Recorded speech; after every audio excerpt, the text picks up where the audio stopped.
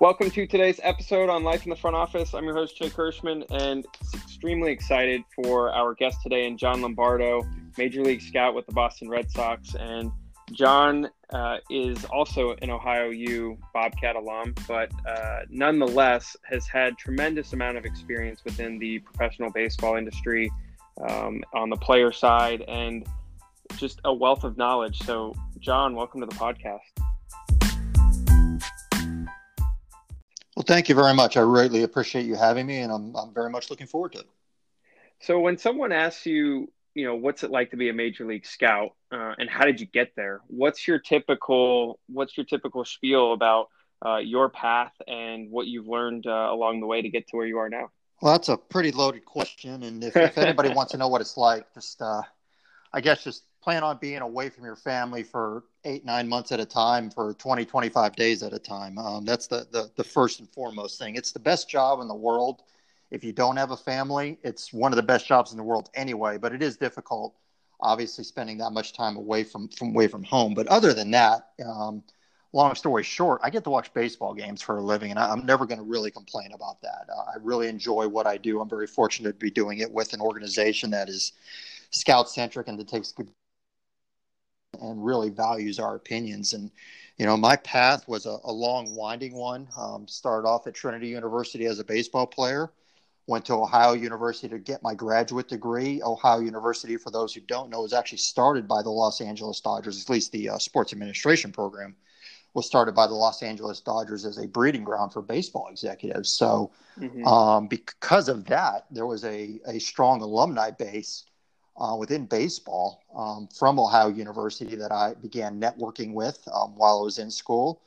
And long story short, an opportunity opened up with one of our graduates, Dan O'Brien, who was the assistant general manager of the Texas Rangers at the time, allowed me an opportunity to come to the Rangers as an intern and kind of slowly worked my way from there through the front office and with the Rangers for 11 years and then into the scouting ranks with the Red Sox. So as you reflect back on your windy path, and there's, a student that's sitting in grad school right now wondering how they can get into the professional side, or, hey, maybe I wasn't a college player or I wasn't a professional player, but I'd still really like to be in that realm. What are some of the areas in which they can get involved in? And can you kind of give us a high level overview of what a player operations on the baseball ops side looks like from a job perspective? Sure. First and foremost, I think the person who maybe hasn't played or has no experience playing, they're going to find it difficult to maybe begin their career in the scouting side of it. But having worked in the front office, I can also certainly speak to that. And I think that's where the most success and where we're seeing a lot of people, such as you described, that maybe didn't play but have a burning desire to get into baseball operations are starting out. And I think the best advice I can give anybody is to get as much involved into the game as you possibly can, whether that's at your college level, working for the teams themselves, talking to the scouts and the executives that come to games, to watch games, things of that nature, working for maybe some of the college summer leagues, working for USA Baseball, just trying to, whatever it may be, get experience within baseball as much as possible. And that, quite honestly, is not necessarily to round out your skills, but to make connections. As I mentioned, the strongest thing that we have, one of the strongest things we have at Ohio University is our network, whether it's baseball, college athletics, professional football, marketing team, events, things of that nature, whatever it may be. It's getting your foot in the door and getting to know people who can help you. And what I mean by that is it's not just the people who are going to help you get a job because they know who you are, but it's the people that you can begin to talk to gain some knowledge and some experience, just like we're doing on this call, as to what things are like in the front office and getting a perspective of what's that like.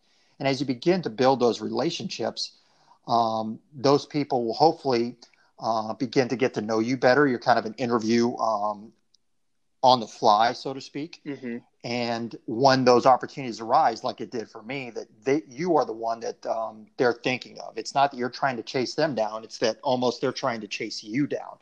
I've told many, many people this throughout my career that are looking for jobs, and it's not who you know, and it's not even necessarily what you know, but ultimately it's going to be who knows you, because these jobs are so competitive right now that it's building that network and building that basis of foundation with people within the game that is going to be very critical to getting that first step in the game. Now, don't get me wrong. Education is certainly critical and important. Getting experience around the game as much as possible is certainly critical and important. But I think the best education, the best experience you can have is being around people who actually work within professional baseball as much as possible and beginning to talk to them. From the second part of your question regarding kind of the top level overview of a baseball operation standpoint, it's so diverse and complex. I don't know if that's an easy answer. We could spend the entire time on this podcast speaking about that, and probably several other podcasts beyond. The long story short, the front office's job ultimately and finally is to support the Major League Club. The Major League Club drives everything. That's where our money is made. That's where the victory is won. That's where the Major League team supports every other tentacle of the entire organization, not just baseball operations, but let's face it, the marketing standpoint, the financial standpoint, the HR, the community relations. If the Major League Club is not successful, no other part of your organization is going to be successful. We are a business, and our business is still to make money. Now, we make money by winning championships and winning games on the field. That's the driving force. So the baseball operations department is there to support that Major League Club, and that includes the amateur scouting to find the right players, the international scouting to find the right players, the professional scouting to find the right players, and the support within the front office of those entities, providing information, disseminating that information, and working it up the food chain to make decisions. Player development the same way, obviously, to get the players that those scouting sites have acquired for us and refining those talents. And again, the front office supporting that in any way they can, administering that in any way they can, and ultimately helping to make those decisions, because the front office is where the decisions are obviously ultimately made. Some are more of a group think than others. Some are more analytical than others. Some are more of a individual based than others, i.e. the GM making those decisions. But all the front office is there to do, and whatever subset or sub-department is to support that Major League Club and ensure that Major League Club is as successful as possible. No, that's a great point. And you bring up kind of the business side, right? I think a lot of people see the player operations as like, funding games, which it is. They're you're playing games on the field, and you're coaching, you're scouting, you're developing players, but at the same time, it is a business, Mm-hmm. and there are business decisions that have to be made, whether it's, contracts, trades, free agents, the list goes on, like you're talking about, in the sense of we could go on about that for days, but when you look at the different compartments of the front office per se, everyone, you see a lot of young people that want to try and work in the game. You'd maybe ask them, what do you want to do? And I just want to work in the front office, Mm-hmm. or I want to work in baseball. But there's so many different components and complexities like you're talking about. I mean, there is the analytics side, which obviously gets a lot of buzz around, kind of the numbers and the Billy ball and that whole thing. And how that's evolved. But then you also have the video side, and you mentioned the three levels of scouting with amateur, international, professional. You've got the player development, which is evolving more and more with the sports science side of things, right, and athletic training and nutrition. So when you started, I'm sure the departments, all those departments, looked a lot smaller than they are now, right? Oh, it's night and day. We basically ran an office when I first started in my first full-time job with the Rangers. There was a scouting director, there was a player development director, there was an assistant scouting director, who was me, there was an assistant scouting director, there was an assistant GM, a GM, and one administrative assistant. So that was 7 people that made up our front office of a successful club. We were a successful organization. We were in the playoffs 3 out of 4 years when I first started. But that was the front office. And to find a front office that is only 7 deep now would be impossible. Just the interns? Yeah, exactly. Right? Just the interns and the video interns. It would be impossible. The complexity of these offices now are tenfold. And that is, I'm not saying that's good. I'm not saying it's bad. It's just the reality. But what it does do is open up many, many opportunities for people who maybe didn't play, have a different set of background or a different set of skills, that can be combined with the people who have some more on the field experience to help make decisions. And I think those are the most successful front offices, obviously, are the ones that have that combination of guys that have on field live baseball experience versus the guys who maybe don't have that, but have a different set of skills that can augment the other weaknesses of somebody else and work together to make those the correct decisions, so to speak. So it is completely night and day from where it was. The competition is even more fierce than it ever was. I remember when I was ultimately in charge of our internship program with Texas for a few years, that the amount of resumes I would receive on a weekly basis was staggering, and trying to weed through those. And it is just fascinating to see where the game has come and how it's evolved, and the opportunities that exist for people who are hopefully listening on this podcast, and people like them that have the opportunity to work in a front office. Yeah, I mean, you mentioned the resume, sifting. If you're running an internship program now at a club, you might as well be like half HR, right? Oh, I mean, in absolutely. terms of how many emails you probably get, and it comes with the need to kind of move around too, as you see a lot of different people they might get an opportunity or foot in the door, but then they go to the other side of the country, Mm-hmm. and then to the other side of the country, and continuously kind of moving and shifting with the seasons.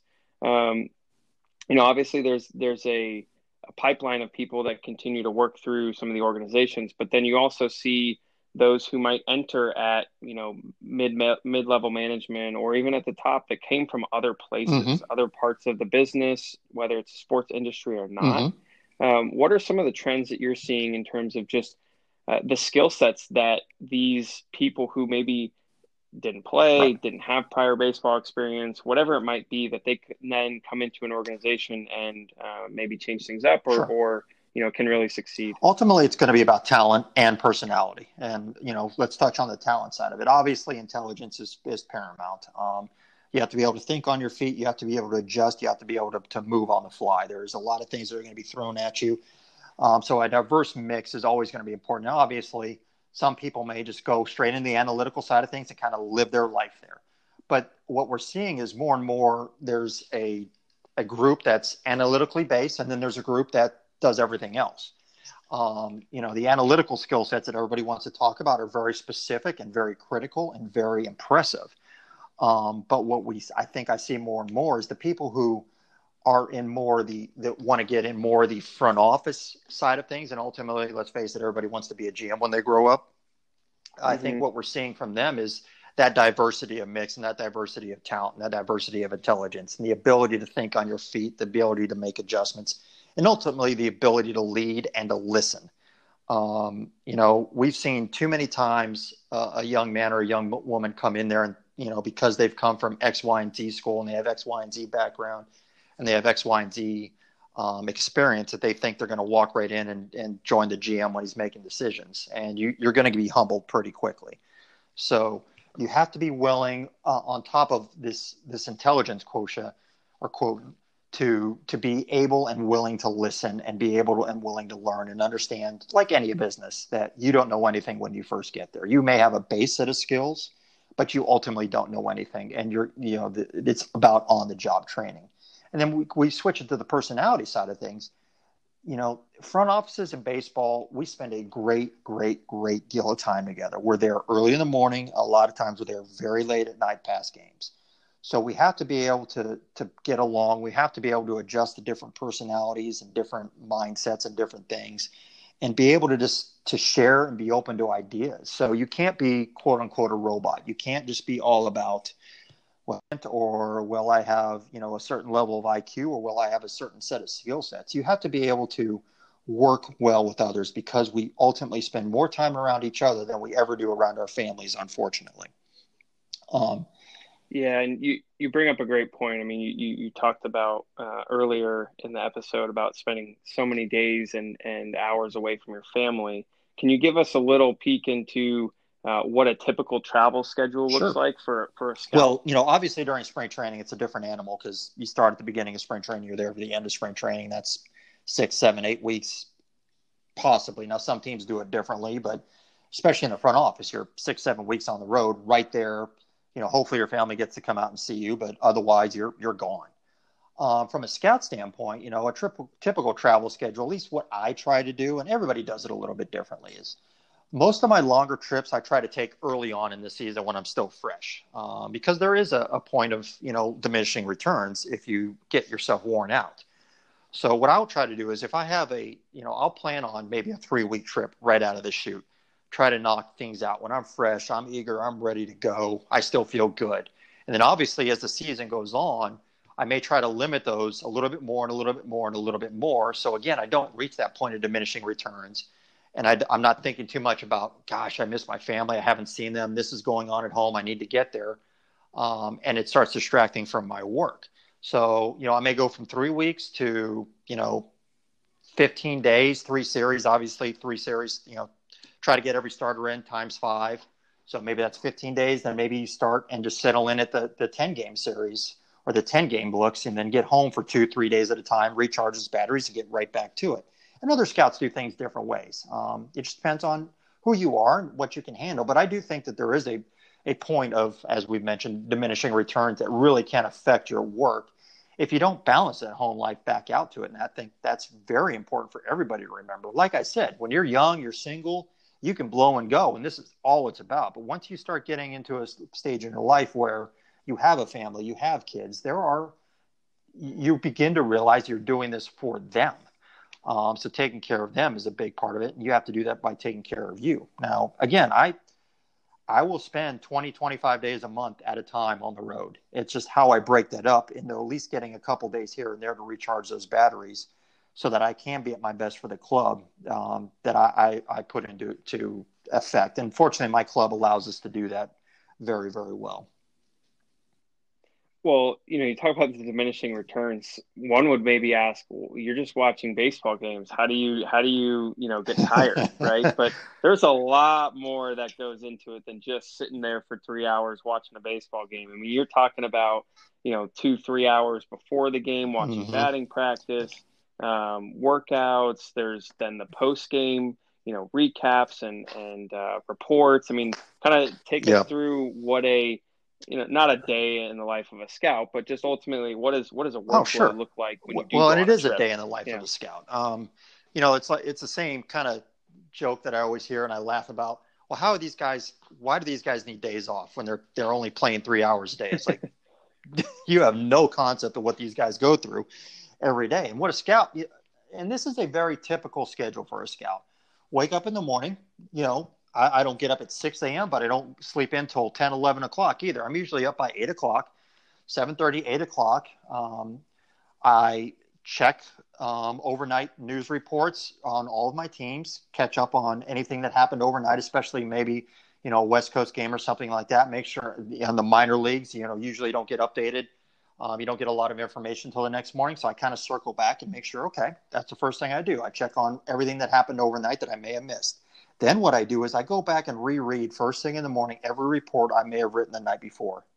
I always, and we'll talk about this, I always write reports fresh in my mind, but I will go back the next day and just circle back and make sure what I said made sense at 1 o'clock in the morning. From there, go grab, bagels, some coffee, whatever it may be, try to get a run in, try to get a workout in. Spend a little time out of the hotel room because you have to. You don't want to spend all day in a hotel room, say it's an hour or so. Then come right back and start doing research for the next day or that day's game. I'll look up, who's starting. I'll do some research into some of the players I expect to see. I will then start banging out other reports, especially the position players that I'm beginning to build upon. You have to kind of build those as you go, unlike pitchers who you may see once and that would be it. So I spend the rest of that afternoon or that early afternoon, writing a report and writing reports, which takes hours. From there, go get lunch. Come back, do some more computer work, do some more research, do some more reports. These things do not write themselves. They take a while. And then I'll watch video, and that'll be throughout the day. I'll watch video on guys I may have missed. I'll watch video on guys I've seen to get a better look at them, especially, again, I may see a reliever for 2 innings. Well, let me go back and watch some video and get a better feel for that guy. Spend that time for the next couple hours watching video, doing some things of that nature, filling in the blanks on the reports that the video may help cover.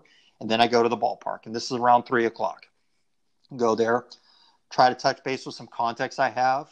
That's always best pregame, whether it's seeing guys on the field when they're just doing individual work or whatever it may be, trying to get some information from those contacts with those clubs. And then you're watching batting practice, and you're watching infield work, and you're watching sides, and you're watching bullpens, and you're watching everything that they're doing pregame to see not only the skill set, but also to see how they are as a worker and who they are as a person.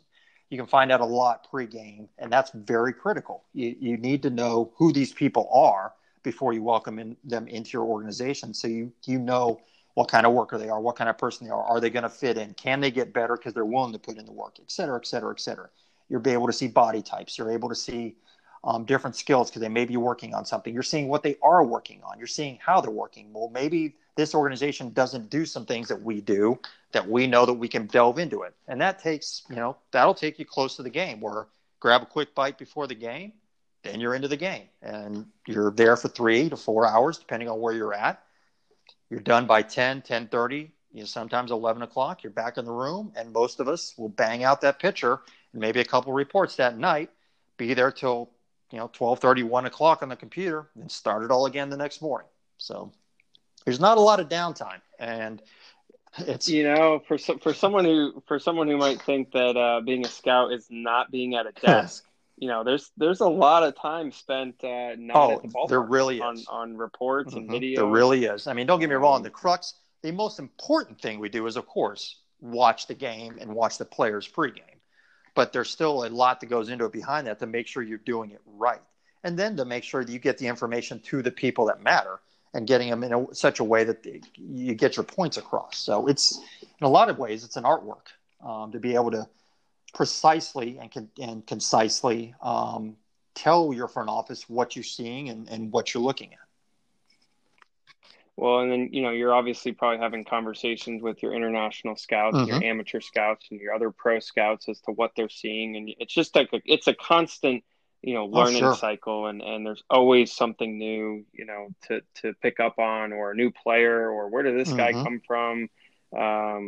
Injuries happen, right? And then someone new emerges. So take us through real quick, kind of when the trade deadline arises, does it get super crazy in terms of submitting reports, or is really the majority of the work done ahead of time, to where you're able to make educated decisions, way beforehand in terms of, who you, from a strategy perspective? Well, obviously the crux of what we've done to that point is already done, or what we've, but it does get super crazy. Now it gets super crazy with targets. So the reports kind of slow down, but then you're starting to bounce around. You become almost an amateur cross-checker because you're going this place, that place every couple of days, because maybe we're dealing with a club and we're talking to a specific club. So we walk into that ballpark and we're talking about these specific players, and we're trying to get last looks at player X, Y, and Z.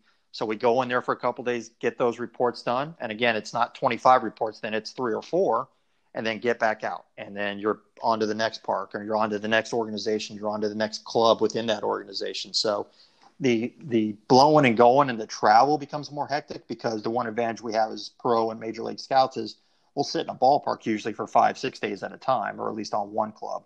But around the deadline, when we're chasing guys down and trying to get final looks at guys as much as possible, just to get that one additional look, just to make sure. Or maybe it's a guy that for whatever reason we have missed that year, injury, just kept promoted, and we haven't been able to see him.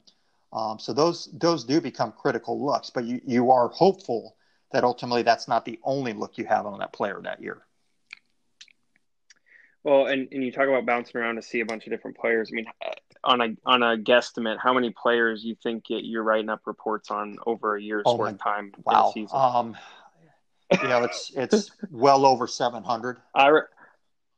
I remember when I was with the Mariners, I took Tommy Allison's book, two binders worth of scouting reports, and had to make photocopies of them. And that was only like 2 years worth.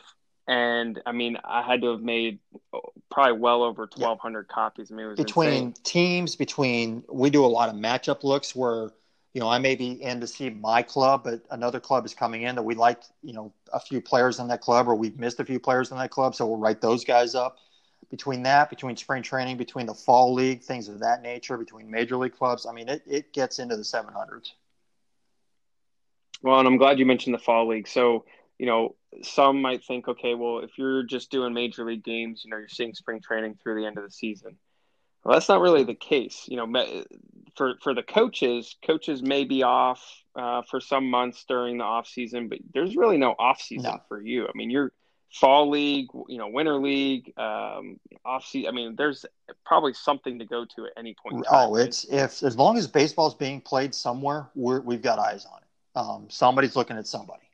Um, it's the nature of the beast. Obviously, a little bit different with what we're dealing with today in society, and Sure. but in a normal set of circumstances, if a game is being played somewhere or a league is going on, we've got eyes in that league. So it rarely slows down. It rarely stops. And obviously, in the off season, it does slow down a little bit. You get a little bit more time at home and things of that nature. And we're not, instead of covering 7 different minor league clubs plus the major league club for every organization, there's only 10 clubs in the Dominican and 12 clubs in Venezuela or whatever it may be. So you do get more time, but if baseball is being played, we're watching it. And most likely, if there's a game of that extent being played somewhere, you can probably find a scout, right? So if you are, to some extent, trying to become a scout or at least get into the front office or player development or whatever it might be, I know as I was trying to kind of go from grad school to into the player side, the advice was given by yourself of kind of create your own Mm-hmm. portfolio, right? Write up some different reports. You're not going to know what to do necessarily because you aren't on it, you aren't in an organization, but at least just, figure out what you see or write down some of the best players in that area or whatever the case might be. So what advice do you have for those if they've, never seen anything in terms of scouting reports or whatever it might be that they could then go out and try and create their Well, own experience? first and foremost, it just like you've done and did a great job with is go to the games. Go to these games. I've seen kids. I sat with a young man in Frisco several times last year who wants to get into this side of things and was going to college or was about to enter college. And he went to games and all he did was write up guys. And then he would ask scouts pregame to sit with him for a few minutes and go through things with him and talk to him and, analyze what he did. And that's what I would encourage guys to do is if they want to get into scouting, or even if they don't, and I'll talk about what I mean by that here in just a second, is spend as much time around scouts as possible. Spend as much time around evaluators and front office members at games as possible. Now, obviously, some are going to be more prone than others, and we all have jobs to do in game. But what you'll find is a lot of times scouts will take the time if they see somebody really dedicated and driven and isn't being egotistical about it, but wants to actually learn, that are willing to spend time with you. College summer league games, the Arizona Fall League, college baseball games, just normal baseball games, minor league games, whatever it may be, especially pregame, that you can ask the right questions and scouts will be more than willing to talk to you about what they see and how they do it. And then create, like you said, your own portfolio, write things down. Scouts will look at it and say, you know, I would say it this way. I would say it that way. I didn't see this, but more specifically, write it this way, express it this way. It's going to take time before you really know what you're seeing, but being able to have that artwork to be able to express yourself properly is critical. And I say that for anybody who wants to join baseball, because if you can evaluate, you will always be a critic. Even if you're going to end up being a GM one day, even if you're going to be a player development director, even if you're going to be an analyst, even if you're going to be an assistant GM, a director of baseball operations, whatever it may be, to have a skill that you can fall back on as an evaluator, you make yourself that much more valuable.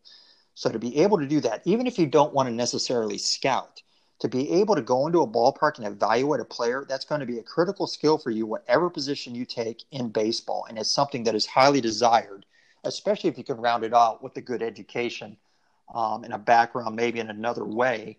Those are the guys that are the most valuable in the game, is those guys who have evaluated, who can also do those other things, and they become very, very, very attractive to front offices. Well, you mentioned the evaluating piece from a scouting perspective. You think about how that might relate or be transferable to other parts of the sports industry as a whole. And I've found that going from the player side to the business side, Scouting is a Mm-hmm. whole lot like sales. You may not be looking at baseball players playing and evaluating talent, but the process is all the same, right? The process, you are constantly prospecting, you are evaluating whether someone could be a fit or not.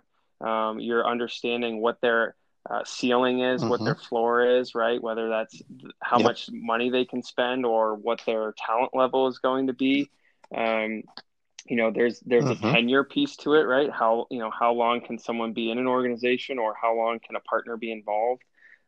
There's a lot of different similarities, and so if you just understand the process, you might be able to catch on a little bit easier if you did want to get into the player side coming from a different background, and not think that you are so far vastly behind because even if you're a scout and you just one day decided you wanted to do the business side, you could Mm-hmm. probably go into sales. Sure. You're still selling a player internally, right, to whomever it is, whether it's the GM or the scouting director, whoever it might be. You got to sell the player that you No wrote doubt. up a report on, because you got to back up No doubt. It what could you're go writing both down. ways, from the business side to the baseball side, from the baseball side to the business side.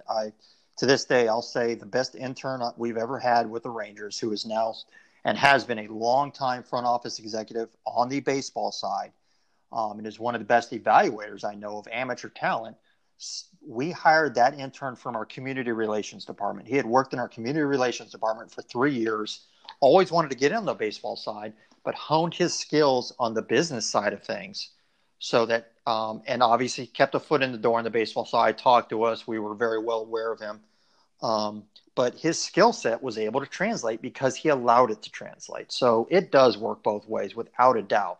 As long as you don't become too headstrong and too focused on one way or the other, that you should be able to move back and forth if you so choose.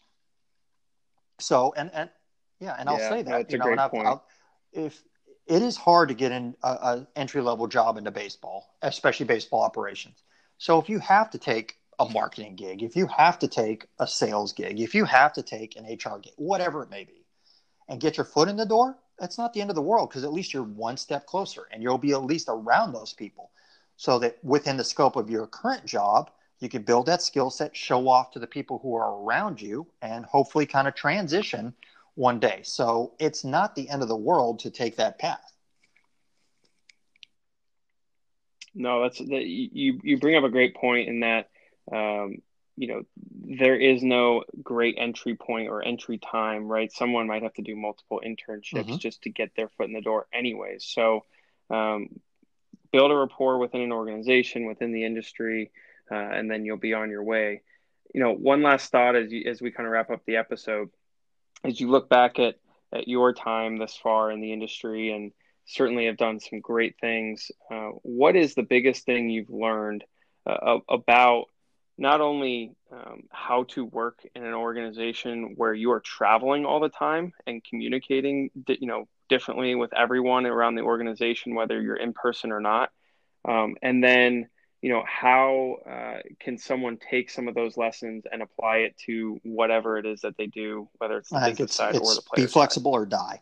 Um, this game, and I would venture to guess almost every industry in this country, is evolving constantly.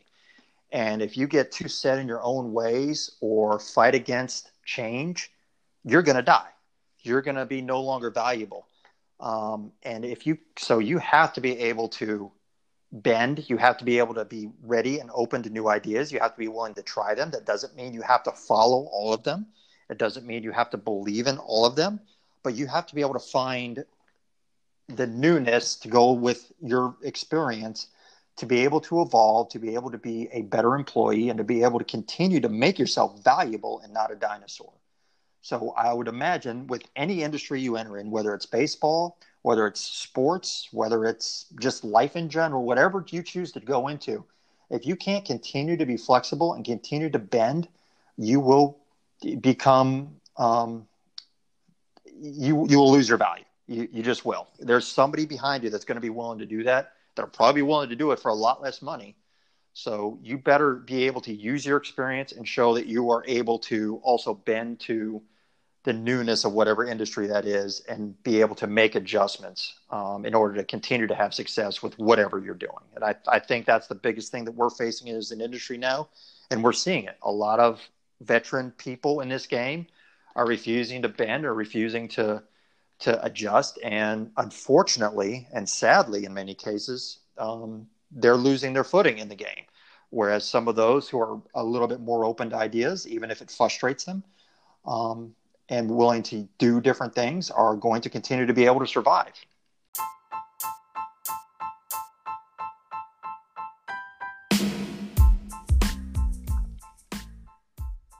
Yep. Adaptability is the key. John, I can't thank you enough for the insights and advice, and I certainly know our listeners will enjoy it, appreciate it, and certainly look forward to having you on again in the future. And Absolutely. Be well. It's my pleasure, and hope everybody stays safe out there.